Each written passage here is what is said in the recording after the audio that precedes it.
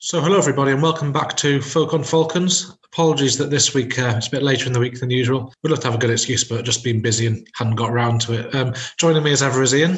Hi everyone. And you can find us on social media. Yeah, so as usual on Facebook, if you type in at Folk on Falcons, you'll see our picture. Twitter's the same, at Folk on Falcons. And if you'd like to send us a direct email, it's folkonfalcons@mail.com. So this week we'll review our capitulation to Leicester. You'll remember our friends from Bristol, the Bears Beyond the Gate podcast. We linked up with them last week before our Leicester game, actually. So there's a couple of references to them, hoping we'll beat them, which turned out to be incredibly, what should we say, rose-tinted. Optimistic. And then... we'll quickly have a roundup of the other results. So I don't think there's many places further to start than the match against Leicester. We went into it hoping we'd give a good roll of dice in Europe this year, and I think we rolled a double one, didn't we? Yeah, well, exactly that. I mean, we spoke about the threats they posed, and we had to be really sort of on top in terms of upfronting to their physicality, try and stop the driving maul. But quite frankly, we just didn't, did we? It was kind of the nightmare we kind of wish that we could have avoided. Again, like every week, the same feeling of giving a team a very easy start. So, straight away already chasing the game. Discipline sort of went out the window. I mean, a lot of it was the scrums. I think the referee got a very good impression that we were just going to be awful at the scrums and just pinged us every scrum. And you can't win a game if you give away a penalty in every scrum, rightly or wrongly, in terms of whether they should be given or not. But also, it was just sort of unforced errors. When we did start to get into the game more, we did sort of get into their 22 or try and get some moves together in their half. We kind of just did these devastating unforced errors, which would lead to, for example, like if it's a knock-on, we would just give away the penalty on the scrum. They would kick it down, driving maul or cut the phase of play, try for Leicester. And that was kind of the story of it. And the only positive was that obviously the times we were down to 14 men, which were quite a few times, we defended really well and sort of didn't roll over by any stretch. But yeah, it was pretty sort of disappointing stuff, really. If we could just focus on the scrums for a second. The first scrum, he penalised us, and basically I wasn't quite sure what he penalised us for. He was on Trevor Davison's side.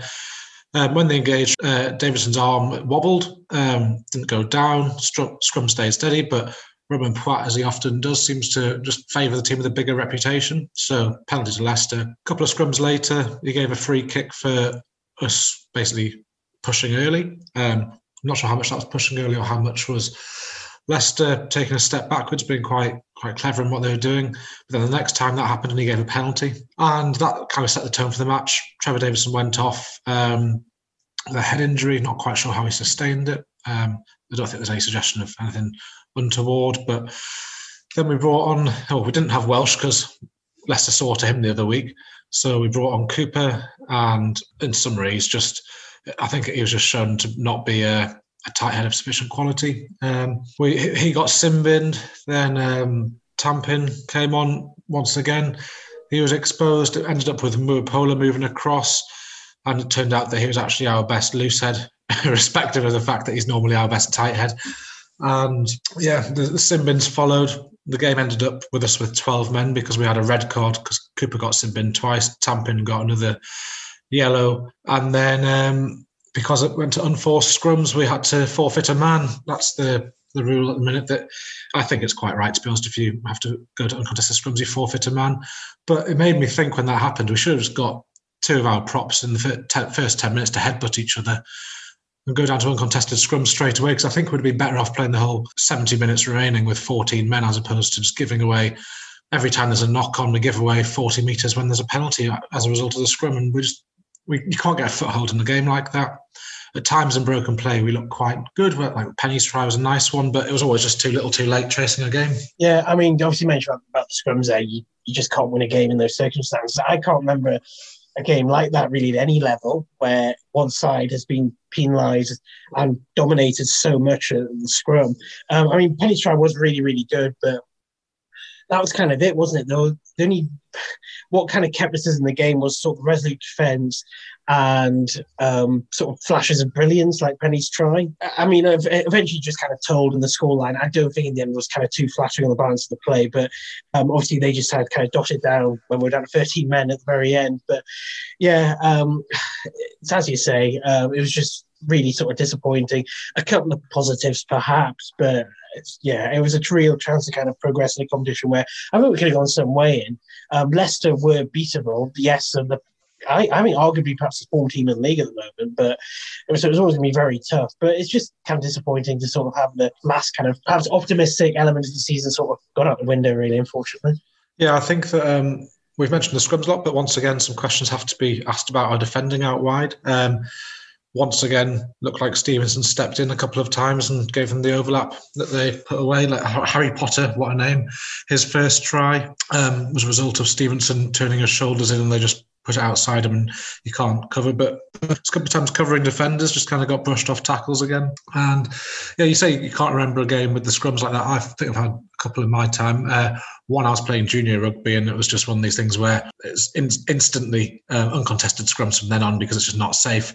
And the other one was I was playing a senior game and the referee in that circumstance, actually, he didn't sin bin the props. He started sin binning the second rows. He said they weren't pushing hard enough. And that's why the scrum was going backwards, because he very soon realised that the opposition were basically trying to put the referee in the position of making it so uncontested scrums would happen. And it wasn't a safety issue in that respect. It was more the referee saw what they were trying to do and he just started sin binning players that weren't the front row, which I think adds a bit of a different dimension. Didn't really solve it, that it was still 40 yards further down the pitch, but at least you don't end up with the forced uncontested scrums because of sin bins. Because I think that, if I'm honest, if you sin bin players and then end up with an uncontested scrum, does it actually benefit the team that's winning penalties every scrum that often? I don't think it does. So I think that referee was not sure whether it was within the realms of the rule book, but it was, I think, quite a sensible thing to do. We mentioned our moments of brilliance. Obviously, you said moments. I can think of moment singular. Penny's try was quite nice. It was just kind of one of these really simple things. They hoofed it down the pitch, and instead of hoofing it back, we actually ran with the ball and exploited a bit of space in an unmatched man-on-man opposition. Yeah, I think also one of the things that kind of held us back was, and you mentioned sort of their first Harry Potter try, was that when they sort of did kick throughs behind our defence, the way they kicked it meant that the ball kind of span in play. When every time we tried it, our kicks just weren't of the same quality. We tried to get in behind, and our kicks just sort of went into touch. And yeah, all right, it's good field position, but it doesn't get you the try, or doesn't sort of create panic. With the full back and the wing, when you got a bouncing ball 5 minutes from your line. So I think actually little moments of quality, as well as obviously the upfront physicality and the scrums and the mauls, little things like that. It's just one thing after they kind of obviously sort of turned it on its head against us. I think another disappointing thing actually was that it was by no means, I mean, it did end pretty well, very strong Leicester team, but the first half especially, it wasn't their first choice team, and our team was pretty much almost as strong as we could put out, and I think it was actually better on paper than the team that played them in the league a couple of weeks earlier. So I think that was also pretty disappointing as well. Yeah. One thing that I can't stand Austin here at the minute, but one thing he did point out, which was quite right, is that our kick chase was horrendous. We do a lot of these aimless kicks, and it's not like we have one person tearing up just to create a bit of a nuisance and everyone else trundling up behind, or we go up kind of as a structured line. It was just a lack of effort on the kick chase, and it just gives them as much time as they want to pick their spot. And when you've got quality opposition, they put you to bed. And you mentioned at the end when it became very one-sided, I think it was quite telling actually that Ford, who's allegedly one of the best fly halves in England, it was taking him several phases of play to score against 12 men from a set piece. And I think that that kind of sums up some of the things we said earlier in the Six Nations, that is he actually a natural fly half? I'm sorry, but I cannot imagine that Johnny Wilkinson's Dan Carter's the best in the world, or even just your second tier fly halves that are natural fly halves would not be able to orchestrate a first phase score at pretty much every opportunity at that level of the game. I found it staggering watching Leicester have to go through 2 or 3 phases to score, not scoring from first phase ball against 12 men. Yeah, I mean, we can't really sugarcoat it because it was pretty rubbish that we're down to 13 men as our own fault, but I was quite surprised at the time how difficult it was for them, as you say, to kind of orchestrate just what you would have thought a couple of walk-in tries and just kind of get the phases going. We seem to, until the very, very end, feel of it really well, which is, I guess, I mean, I've talked about the positive in the defence. I think that was the positive. And when we were really hands to the pumps, down to 14, 13 men, we did sort of have a good account of ourselves in defence. But yeah, I think you're right about Ford there. I mean, his kicking was really good, wasn't it? He slotted everything. I mean, fair enough there. But you're right. I think they made kind of hard work of putting us to the sword, really. And I think the score in the end reflected sort of their dominance, but yeah, they made hard work of it for it. Yeah, so I guess out the cup now, we've got the league to focus on. realistically, what have we got to actually focus on? Are we going to meet top 4 or top 6? Top 6 at a push, but we've got to have a cracking run of form, and a few other results go our way now. So I think that basically we're playing for pride now this season, which is a shame because it started so promisingly, but just we haven't got the depth in the squad to be able to maintain it as and when these injuries have occurred. If we kind of look at that, what does it mean? It means that we're going to be in the Premiership next season and the Challenge Cup again. I'm not quite sure what format the Challenge Cup will take. I don't think anyone can predict too much in the future at the minute, but it could mean that we get some exciting trips to Eastern Europe as opposed to your boring old France's or whatever, because it could be that some of the Georgian teams or Romanian teams or maybe even a Russian team qualifies, but it depends whether Putin decided to invade Ukraine by that point in time, I guess, whether we'll be able to go. But yeah, that's kind of it. See you in Tbilisi next year. Not sure there's much else to look forward to in terms of Falcons in the immediate and long-term future at the minute. Yeah, I mean, it's as you say, sort of playing for pride, but you've got to kind of deal the cards that we've now been dealt with, and I think we can sort of use it as a platform to kind of just build a sort of confidence, a few wins, and kind of look to next season already. If we can say if we win half our games, remaining this season, you would sort of think, well, it started well, disappointed didn't finish in the top 6, but generally as a Falcons season, especially we just come from the Championship, this is pretty successful. So it's still in our hands to kind of do that and to end things on a positive note. I think the worst case scenario would just be that we sort of lose almost, or if not all the remaining games, and it just kind of, we've essentially almost stayed up because they've got rid of relegation. But we do have the chance to kind of end it on a bit of a positive note, and I hope that they sort of do manage that for kind of everyone's sakes. But yeah, I think also keeping one eye to sort of building things for next season. Let's try some new things, maybe try some new tactics, try some new styles of play, try some new personnel, some of the younger ones coming through. If you're going to try them, especially in a Premiership Cup, now's the time to try it. So I hope they sort of go down that route, but we'll have to see, I guess. Yes, and if we start saying let's focus on a few more games coming up, then the next one we've got is against Bristol. As we mentioned at the start of the show, we spoke to Pete from Bears Beyond the Gate, which is the Bristol Bears kind of fans podcast. So there's a few references to the match the weekend, because this was recorded last week. So it's a bit funny in places, it might sound, but still interesting, and I hope you enjoy it. So hello everybody, welcome to Pete again from Bears Beyond the Gate. We spoke to him around Christmas time. He's our kind of Bristol equivalent, if you want to say that, in the podcast world. Ian's joining me as usual, and if you want to listen to a few questions that we answered to him, tune into their podcast, and now we've got a few that we're asking of him. So Ian, first question. Yeah, so hi Pete, thanks very much for joining us again. So, I mean, a lot has happened since obviously we last spoke to you. We have obviously taken a somewhat downward trajectory since then, but I mean, with regards to Bristol, I mean, how do you think you've sort of kicked on since last time we met? Yeah, well, obviously we've done really well and we've sustained a kind of position at the top of the table. But I think the thing that has really been pleasing is that we've done that through having quite a few players missing through injury and also through international situations, and therefore quite a lot of our kind of squad players have really stepped up to the mark and have done it. And actually, when you kind of analyse quite a lot of our wins, they have been pretty close, apart from Bath, who we totally dismantled a few months ago. But actually, quite a lot of them have been very close games, and in some respects, particularly Northampton Saints and also Harlequins. I mean, we were looking like we were dead and buried, and then somehow came back from the death to win. So, it's been we've come out on the right side of a few close results. Our squad players have really stepped up, and then more recently we've had the returning players from injury and internationals, and we're I think we're 12 points clear now at the top. So it's been a phenomenal few months, and actually unbelievable really for Bristol fans. This is something we haven't experienced for a long time, if at all, actually. So we're kind of really enjoying the ride at the moment. So you've mentioned there the fact that the domestic fixtures have been going extremely well. Don't think anyone can argue with that. It looks like if it was conventional leagues when the winner wins, you'd be almost home and hosed by now. I can't see there being too many teams challenging for the actual top spot. One thing that hasn't gone so well was Europe. You got knocked out in the Heineken Cup by Bordeaux at the weekend. What was the main downfall in that? And is that anything that Falcons could potentially target during the game, or do you think it's just a one-off? It was disappointing. There's no doubt about it. And it was a disappointing second half. It was actually a lot closer than the final score suggests, because they scored a kind of run interception try right at the end, which added a few more points. I think the thing was that Bordeaux are a good side, and they are, we joked in our podcast that they've only got three things going for them: size, speed and skill. But apart from that, but first half, we matched them massively. And what killed us was our penalty count.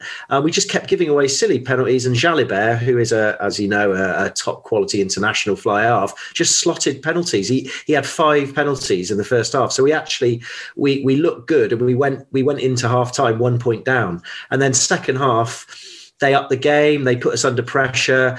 And I think that is the lesson for teams that play us, is if we are put under pressure somehow, strong defence, play on the edge of the laws, whatever, then we can, get rattled. And our sort of famed system started to unravel a little bit. And in the end, we were kind of throwing it about, just hoping that Semi Radradra would run through people. And of course, they were good enough to shut it down. So it was disappointing. I mean, there was some chat, and I know you said you hadn't watched it, and there was some issues with the ref and the TMO. There were some very marginal decisions that didn't go our way, could have gone our way in another time, but you can never really blame that. I mean, at the end of the day, we should have scored more tries, and we should have kicked more points. So, and shouldn't have given away penalties in dangerous areas. So, yeah, I mean, I think for most people like yourselves, it shows that the Bears, are human. and like anything, I think you mentioned before that if you do the basics right and put us under pressure and force penalties out of us, then who knows what will happen. And then following on from that, obviously we've got quite a challenging fixture at the weekend against Leicester, and then into you guys. Do you think that the rest week that you've now acquired is going to be the sort of thing where it might be that you kind of lose the momentum, or do you think it'll be the situation whereby you get to knuckle down and basically blot out the areas which weren't so good in Europe? I mean, sadly for you, I think it's not the initial. I think we will have a nice break because they've been under the pump for a long time, actually, like most Premiership players have. And as I said, quite a few of our players have played a lot of minutes. I'm sure that Pat will give them a nice little time off this week, lounging around the sauna in the new high performance centre. But I think that next week we'll have a very, very hard week of training, and they will be tired. Pat will not let any complacency come in. And I kind of fear. I know I'm bound to say this, but I do kind of fear a little bit for you that I think we are, even though we're away and it's a difficult place to go and it may be cold. I fear that we are going to try and hit you very, very hard, very, very early.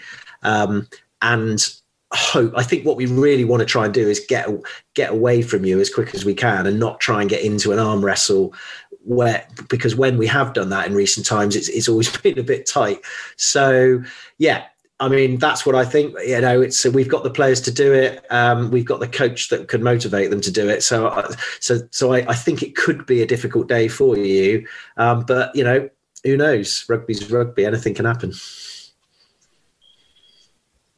Yeah, so I mean, obviously we mentioned before you have a very strong and stellar squad, but if we just imagine for a second if Mr. Lansdowne turned up at Kingston Park with his checkbook and said, I would like a couple of your best players, I mean, in your opinion, are there any Falcons players that you think, I suppose, would really add to what is a really good squad at Bristol? Yeah, well, I mean, definitely I like the cut of Adam Radwan's jib. There's no doubt about that. I think that you'd pay for pace anywhere. I think pace is really, really important, and we have pace, but you can always add more. So I think he would probably be the only one perhaps we'd add to the back line. But I think in the forwards, although we have some pretty big beasts, you always need to build your squad. And I would love Mark Wilson and probably Gary Graham. I think they would be real Pat Lam advocates. He'd love players like that because they'd be players that put their body on the line for the team. They play the system. They're not showboating individuals. And I mean, to be honest, Nathan Hughes at the moment is looking a little bit overweight and sort of underpowered. And actually, number 8 is an area that we've kind of been discussing on our podcast is potentially somewhere we might need to strengthen next year. So, I mean, a Mark Wilson or a Gary Graham would fit in quite nicely, I think. Yeah, well, we've got quite a lot of strength and depth in the back row, so I think we'll definitely swap one of them for one of your centres or full-back, maybe. I don't know. That's fair enough. So, look forward to the game in a couple of weeks' time.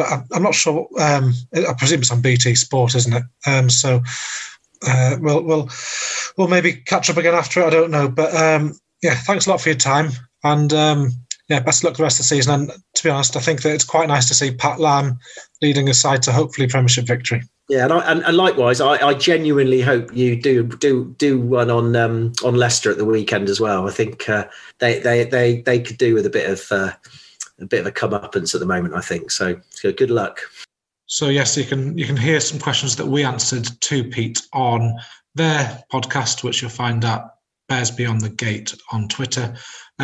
Slightly different questions that he asked us, obviously, but along the same lines. One thing we have to clarify is this was recorded before the death of Prince Philip. Therefore, the kickoff time has changed. Ian's got the details on when it now is. Yeah, so I mean, some of you may have seen already. I mean, the Falcons put up their website on their various social media, but just to confirm, it's now a 5 p.m. kickoff this Saturday, and it is on BT Sport 3. So obviously, again, opportunity for people to tune in. But yeah, just to reiterate that, it's now been moved to a 5 p.m. kickoff, which also, for those who also want to watch the football, doesn't clash with that anymore. So I guess that's a positive at least. So elsewhere at the weekend, Bath beat London Irish 26 points to 13 in the Challenge Cup. Leicester beat us, as we've mentioned, 39 points to 15. Montpellier beat Benetton 31-25, and Northampton got pipped by Ulster 27 points to 35. In the Heineken Cup, La Rochelle thrashed Sale 45-21, and Exeter went down to Leinster 34-22. Then following on from that, on Sunday, it was all French matches there. So we've got Bordeaux beating Racing 92, 24-21, and Clermont-Auvergne lost to Toulouse 21 points to 12. It's interesting that a lot of the English teams seem to be getting beaten overseas at the minute in Europe. Some of the better English teams, we've had Bristol, Sale, Exeter, all getting knocked, and Harlequins all getting knocked out within the last couple of weeks against overseas opposition. Yeah, I mean, if you'd asked me just sort of who your winners would have been in those Champions Cup and Challenge Cup games, I probably would have pretty much picked the ones that did win. I mean, some of the results are surprised, especially the La Rochelle Sale one. But I personally, I think it's just maybe because the French teams have really strong strength in depth at the moment, and I guess in Europe maybe that's kind of the difference, because we've obviously talked about the Challenge Cup. You get some English teams playing weakened teams, and in the Champions Cup maybe that strength of depth sort of gives them the extra leg up. I don't know, but I mean, we have seen a lot of French teams progress this season. I mean, this is now 3 French semi-finalists in the Champions Cup. But yeah, I mean, it's hard to sort of put your finger on it, but I think that the really strong squad depth that a lot of these French teams now have obviously must kind of sort of weigh in their favour, I think. And then the draw's now been made for the semi-finals. So who was it we would have been playing? So I believe we would have been at home to Ulster, which would have been another sort of very, very tough game. Would have been nice, at least at home, I suppose. But I suppose it's all sort of what ifs now. But yeah, it would have been at home for Ulster. Let's hope that the weekend against Bristol bears a bit more fruit than last weekend against Leicester. But I'm not holding my breath. Well, I mean, I think it's just an opportunity to sort of go out with sort of no fear and just sort of do what you can, really. I think it'd be a miracle if you sort of get anything from the game. I think obviously they've kicked on from our reverse fixture against them where we were the better team. We've obviously, gone sort of massively downhill. The brakes sort of cut. So, yeah, I think we just sort of go out, play what we just try and do the best we can, give it a good go and sort of see what happens. But I think you're going to be in for, unfortunately, an unpleasant couple of hours. So I think that summarises everything this week. Unfortunately, there's not too much to be happy about, but hey-ho, such is the life of being a Falcons fan. So it's goodbye from me. Bye, everyone.